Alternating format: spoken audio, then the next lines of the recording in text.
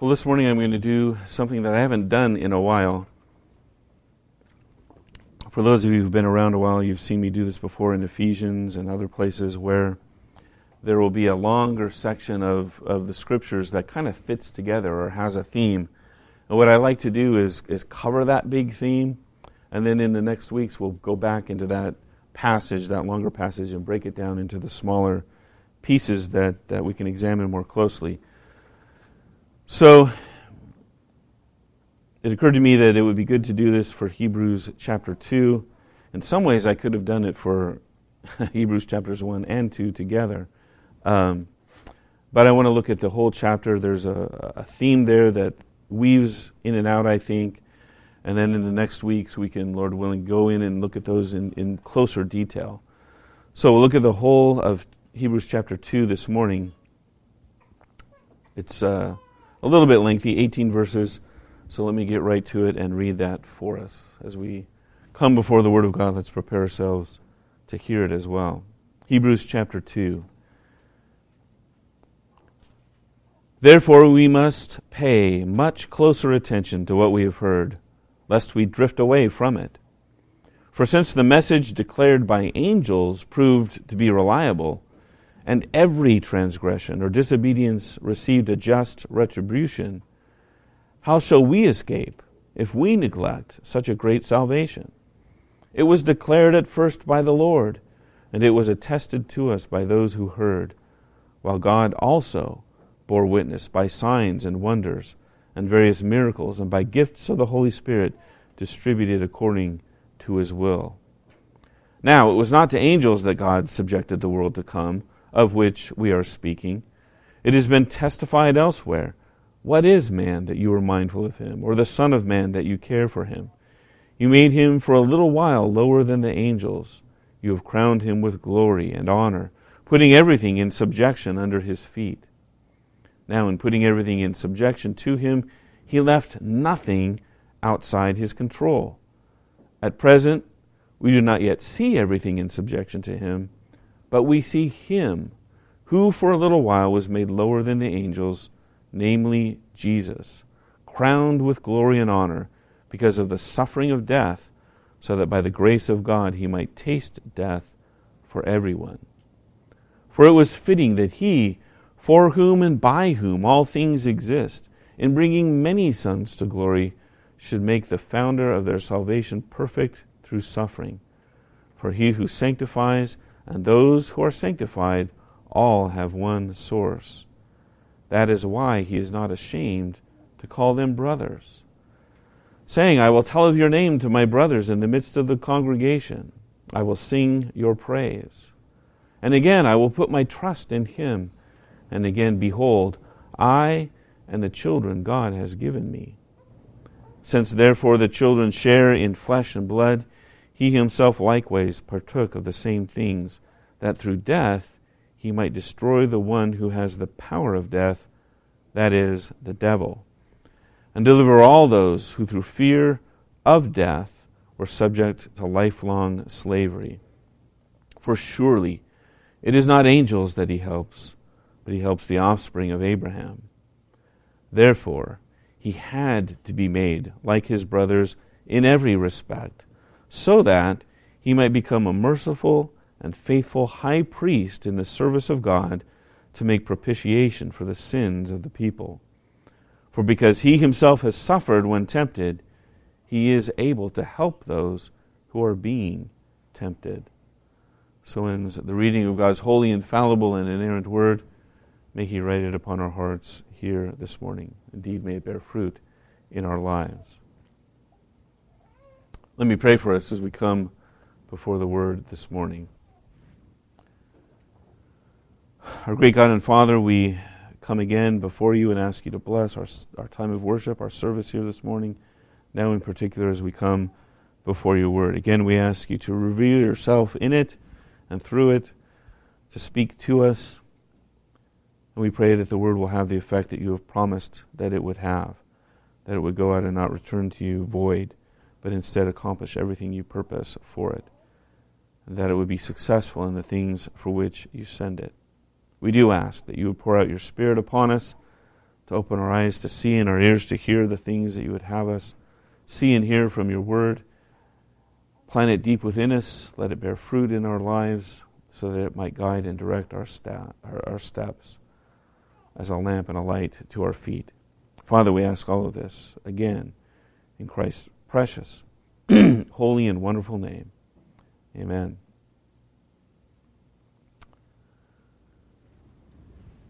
What makes something great? What makes someone great? Well, likely it's some significant accomplishment or victory or success of some kind. Well, who gets to decide who is great? Or what thing is great? Do you get to do it yourself? Muhammad Ali did. I am the greatest, he said, and he said it often. And he attained that nickname for himself.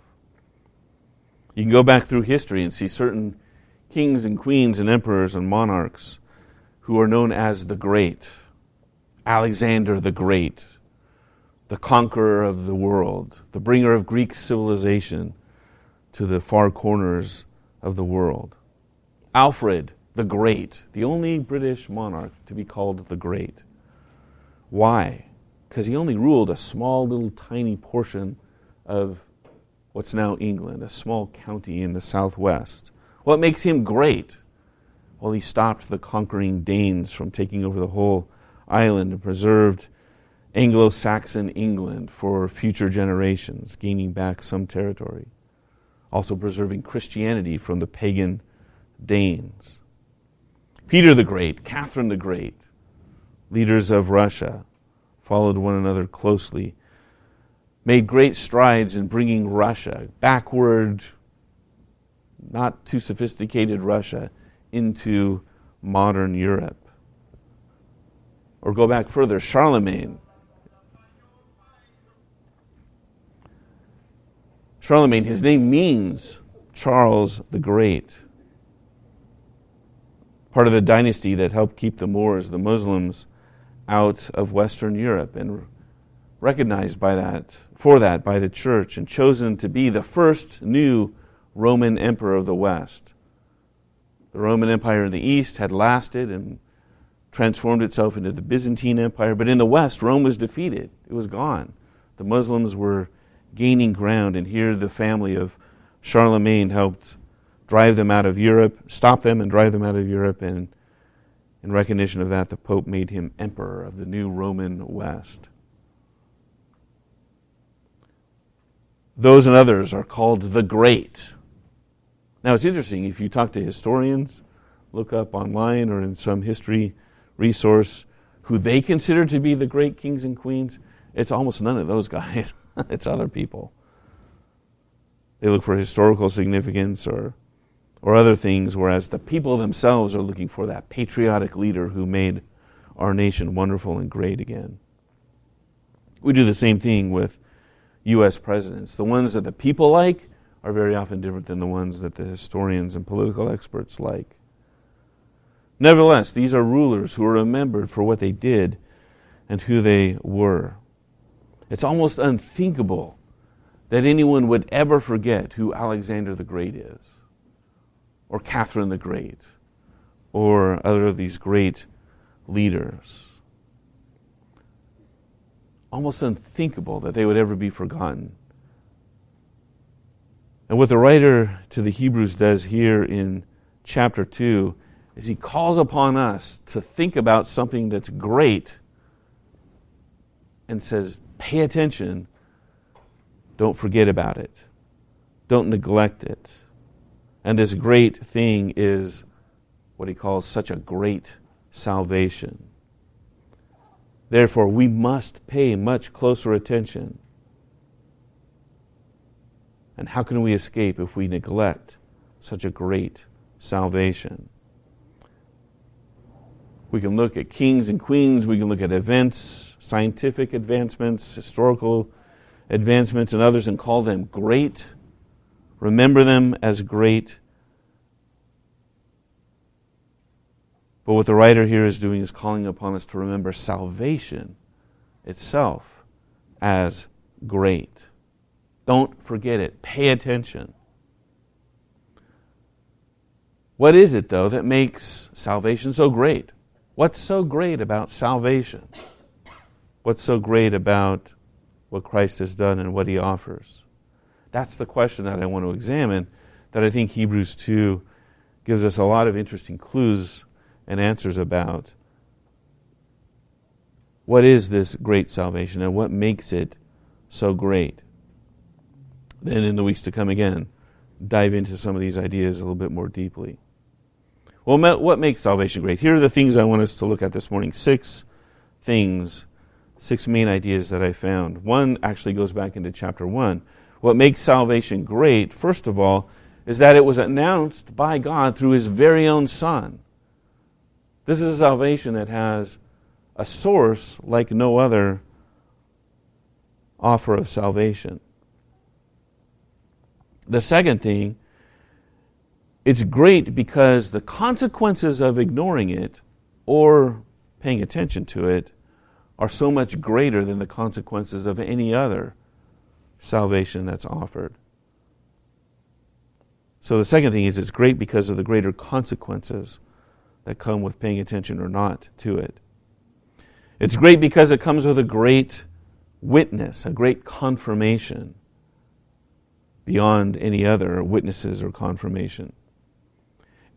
Fourth thing is it's great because it comes with a great kingdom, like no other kingdom. It's great because it unites God and man, not just in a religious, ceremonial, worshipful relationship, but you may have picked up on this as I read through it. It's a great salvation because it unites God and man as a family. That's incredible. And then the fifth reason it's great is because it's accomplished by God actually becoming man Himself. No other salvation can offer anything remotely like that. So it's great because it's announced by God through His Son. Secondly, because of the consequences attached to it. Third, because of the witness that confirms it. Fourth, because of the kingdom that it establishes.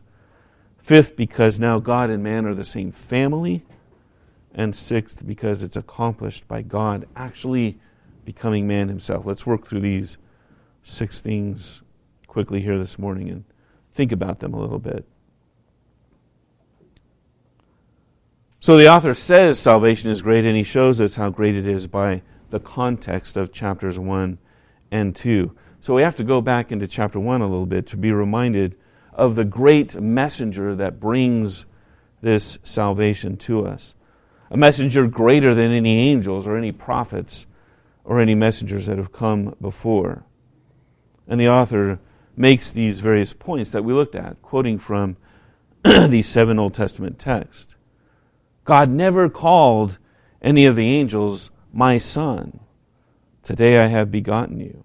God never said about any of the angels, I will be to him a father, and he shall be to me a son. God never said to any of the angels, your throne, O God, is forever and ever. God, your God, has anointed you with the oil of gladness beyond your companions. God never said to any of the angels, you, Lord, laid the foundation of the earth in the beginning. And the heavens are the work of your hands. They perish, but you remain.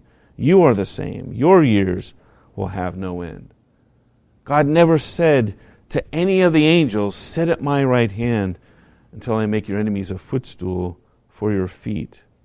God never said any of these things to any of the angels, but he said them to his Son. And therefore the Son is a greater messenger, a greater spokesman, a greater bringer of the word of salvation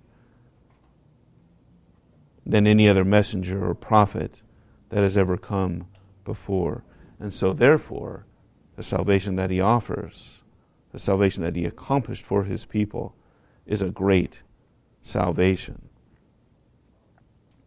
Well, the second thing is this salvation, this great salvation, has great consequences.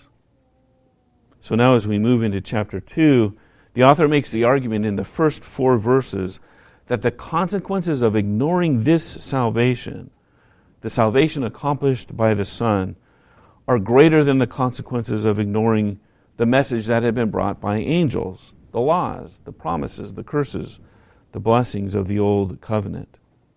Look at chapter 2, or verse 2 and the first part of verse 3. For since the message declared by angels proved to be reliable, and every transgression or disobedience received a just retribution, how shall we escape if we neglect such a great salvation? If this was true of the old covenant, and it's validated, it's proven reliable, God's word to the old people of Israel, the old covenant people of Israel, was a reliable word. The law was a reliable law. The blessings, the curses, the punishments, the rewards were reliable. If that was reliable, and they received a just retribution for their disobedience, what he's saying is, how much more will it be reliable? How much more will it be just if we ignore such a great salvation? How in the world are we going to escape if they didn't escape? If they were punished, why would we expect not to be punished? The old law, the old covenant, required just consequences and penalties and remedies for every single sin, by sacrifice, by restitution, by offering. Go back and read Deuteronomy or Leviticus and see the truth of this. Go back and read the history of Israel, the warnings from the prophets, and then recall the consequence that they suffered for turning away from God's law. The northern 10 tribes were wiped out, in essence, absorbed into the nation of Assyria when they were conquered. And then within a couple centuries, the southern kingdom of Judah, sent into exile by God himself for failing to keep his covenant, for rebelling against God. Those are dire consequences for the people of God. Again, what the author is saying is, if God did this to the old covenant people, who had a message that was less valuable, less worthy than ours, what more is he going to do to us if we neglect the message delivered by the Son? And we know what those consequences are, don't we? It's heaven or hell. It's one or the other.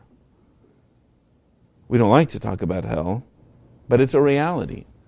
It's either eternity in hell, suffering the anger and wrath of God and his punishment forever, or going to heaven, eternity with God, the new heavens, the new earth, life as it was meant to be, without sin and evil and its consequences in the world, having full communion with God himself. Hell is not 70 years of exile from which there's a promise of return. It's eternity, it's permanent, it's forever. There's greater consequences for ignoring this message than the other message. And that makes it a greater salvation. Don't neglect this salvation, says the author. Also in verses 1 to 4, he makes another point, that this great salvation has a greater testimony, a greater witness. There's a legal idea going on here. And we know that in the Old Testament law, what made a testimony valid? What made a fact of a case valid? At least two witnesses. 2 or 3 witnesses. And you have a valid verdict, a valid, just case being presented. And he's saying that the message of salvation here has better witnesses and therefore has better testimony and therefore is true and reliable. The old message proved to be reliable. If we have better witnesses, how much more reliable is this witness? How much more true? How much more valid? The implication of this is you better repent and believe and get the benefits and rewards of this, or in refusing to do so and rebelling against God, suffer the consequences and punishment of it. The greater witness that the author presents is first the Lord Jesus himself. There in the middle of verse 3 or so, it was declared at first by the Lord. God in the flesh himself declared this new message of salvation. Is there a better witness? He goes on.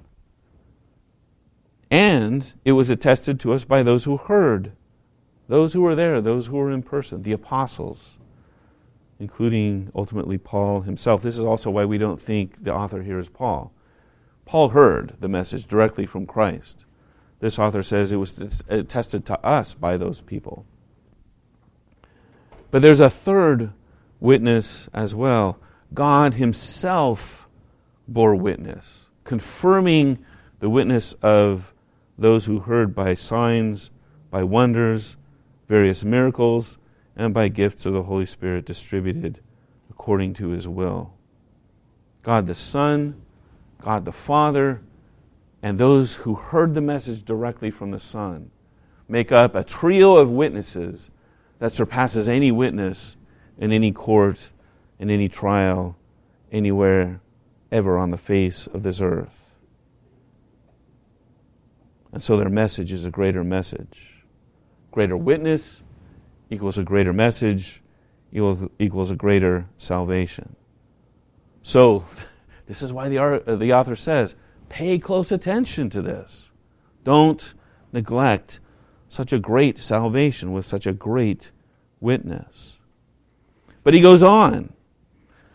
Verses 5 to 9 talk about many things. We'll get to those, Lord willing, later. But for this purpose, focusing on the salvation, what he talks about is a great kingdom that comes with this great salvation.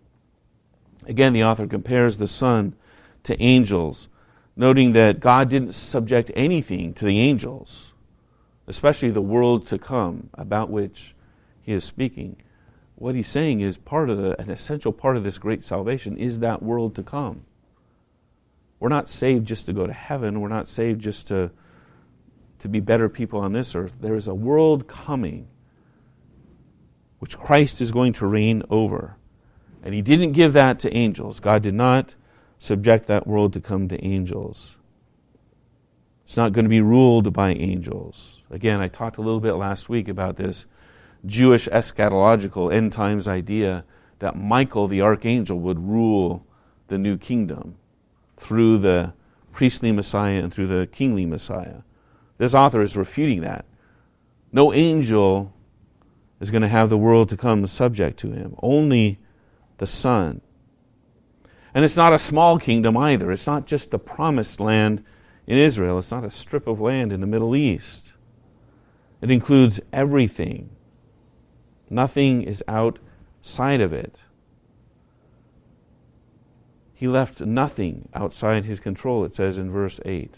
Not one thing. And so we're reminded of Abraham Kuyper again. There's not one thing, not one speck of anything that Christ looks at in all of creation and doesn't say, mine.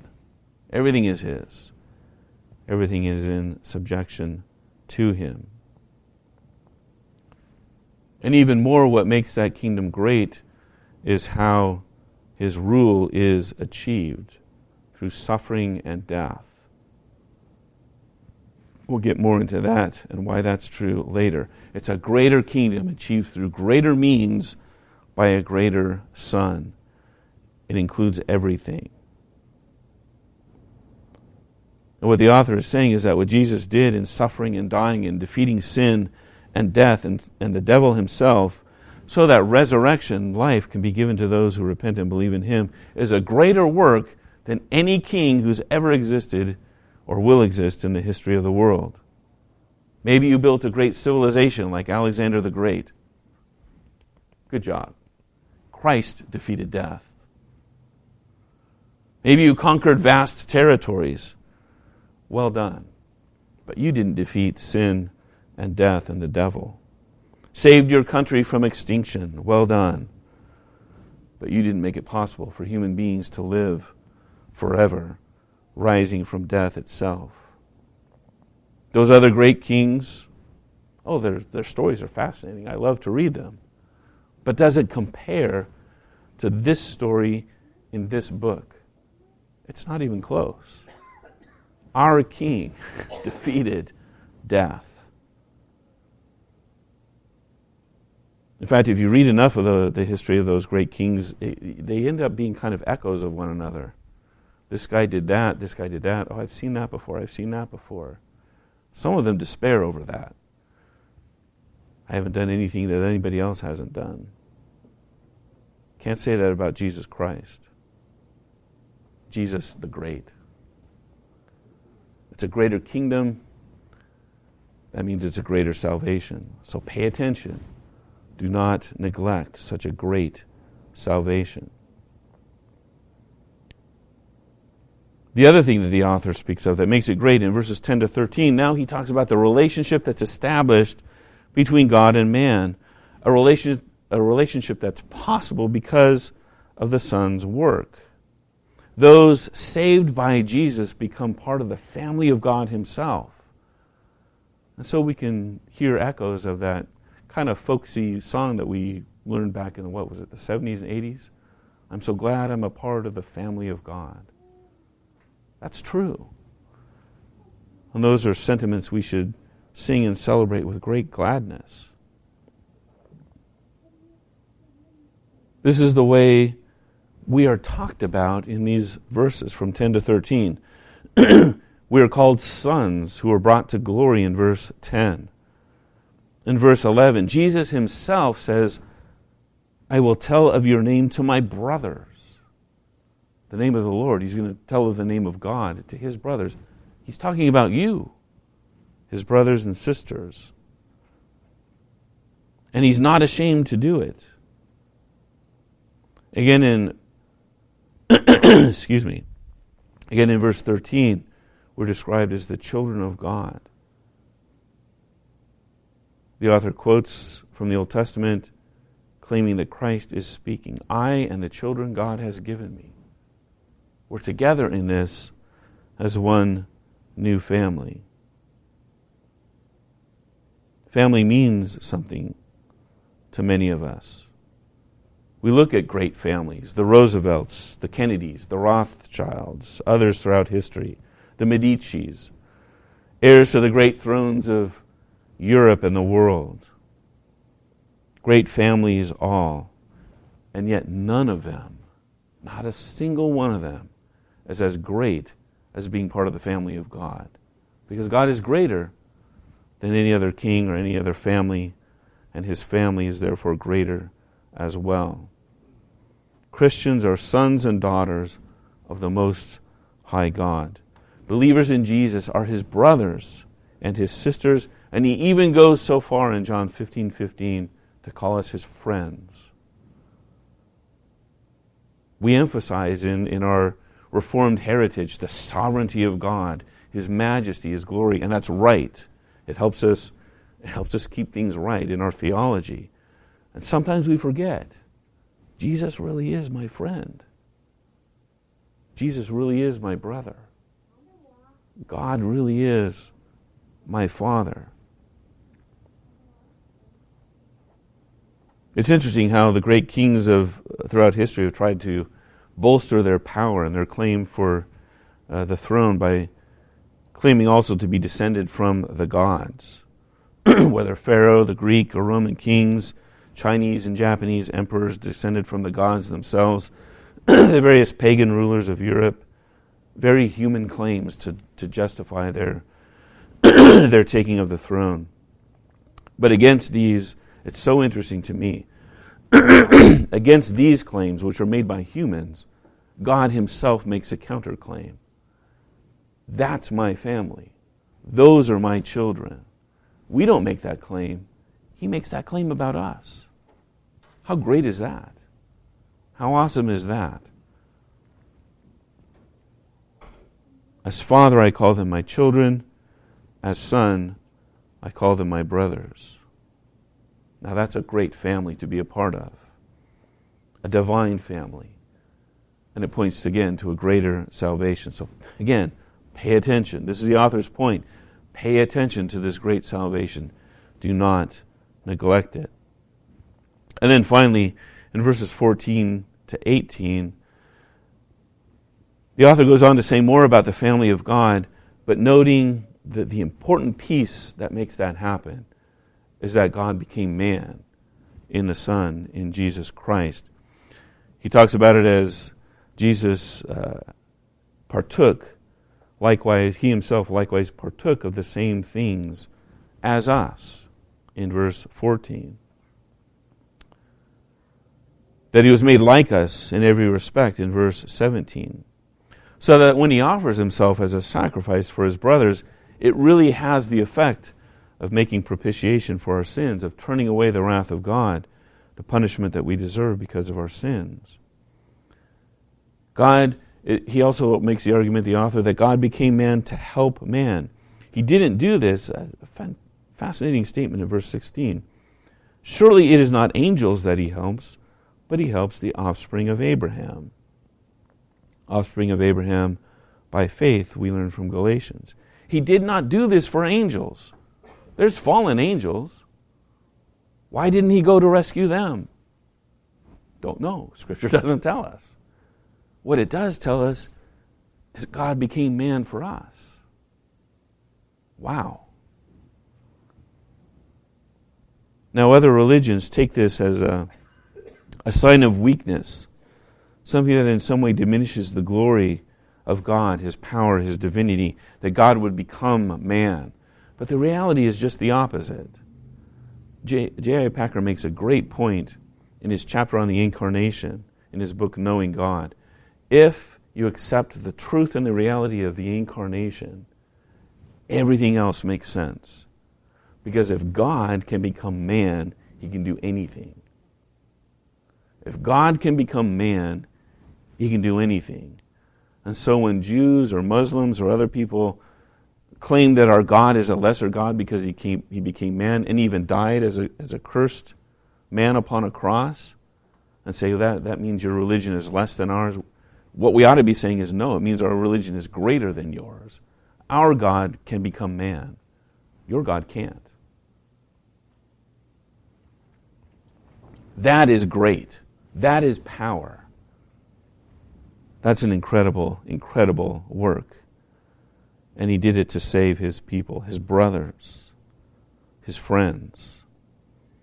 He did it because, as we're going to see in the book as we go through it, animal sacrifices cannot atone for human sin. So God had to become a man so that human sin could be dealt with. The wrath of God could be appeased.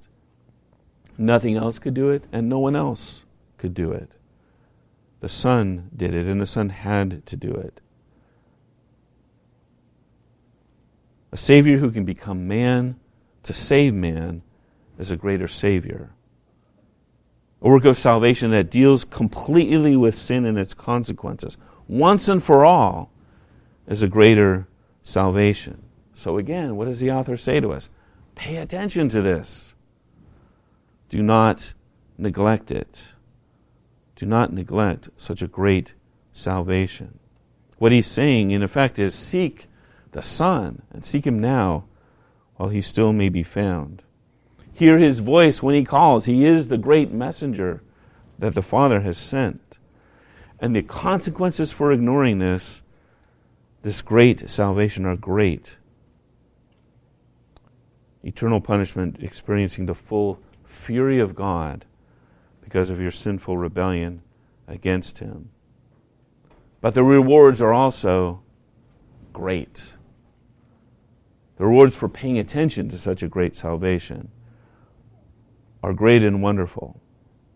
Eternal life, death, and Satan utterly defeated, sin removed, nailed to the cross with Christ, dealt with completely, gone, remembered no more. Think about those things. Is that not reason to pay attention? Is that not reason, as the author is going to continue in chapter 3, to consider Jesus? That's what this book is about. Consider Jesus, the salvation that He offers, greater than anyone, greater than anything, and then live like it. Do not neglect the salvation that He has accomplished for us and that He offers freely to everyone who will call upon His name. Let me pray for us. Our God and our Father, we do thank you for our elder brother, Jesus Christ, our King, our Savior, our Lord, also our friend, who for us and for our salvation did indeed come down from heaven, live the life that we cannot live the life that we refuse to live, obeying your law perfectly, but then willingly giving himself up as a sacrifice, a substitute for us to pay for our sin, offering his righteousness to us in exchange, so that we might stand before you holy and blameless, clothed in the righteousness of Christ. It's a great work. It's a great message. It's a great kingdom. It's a great Savior. Indeed, as we hear from the Apostle Paul, it is a great love with which you have loved us. And we are humbled and we are grateful. Help us to study this, to consider it, to pay attention to it, and to learn more about it as we go through this wonderful letter to the church that you have given to us in the book of Hebrews. Bless our study and bless our application of the things that we learn from it. We ask it in Christ's holy, wonderful, precious, and glorious name. Amen.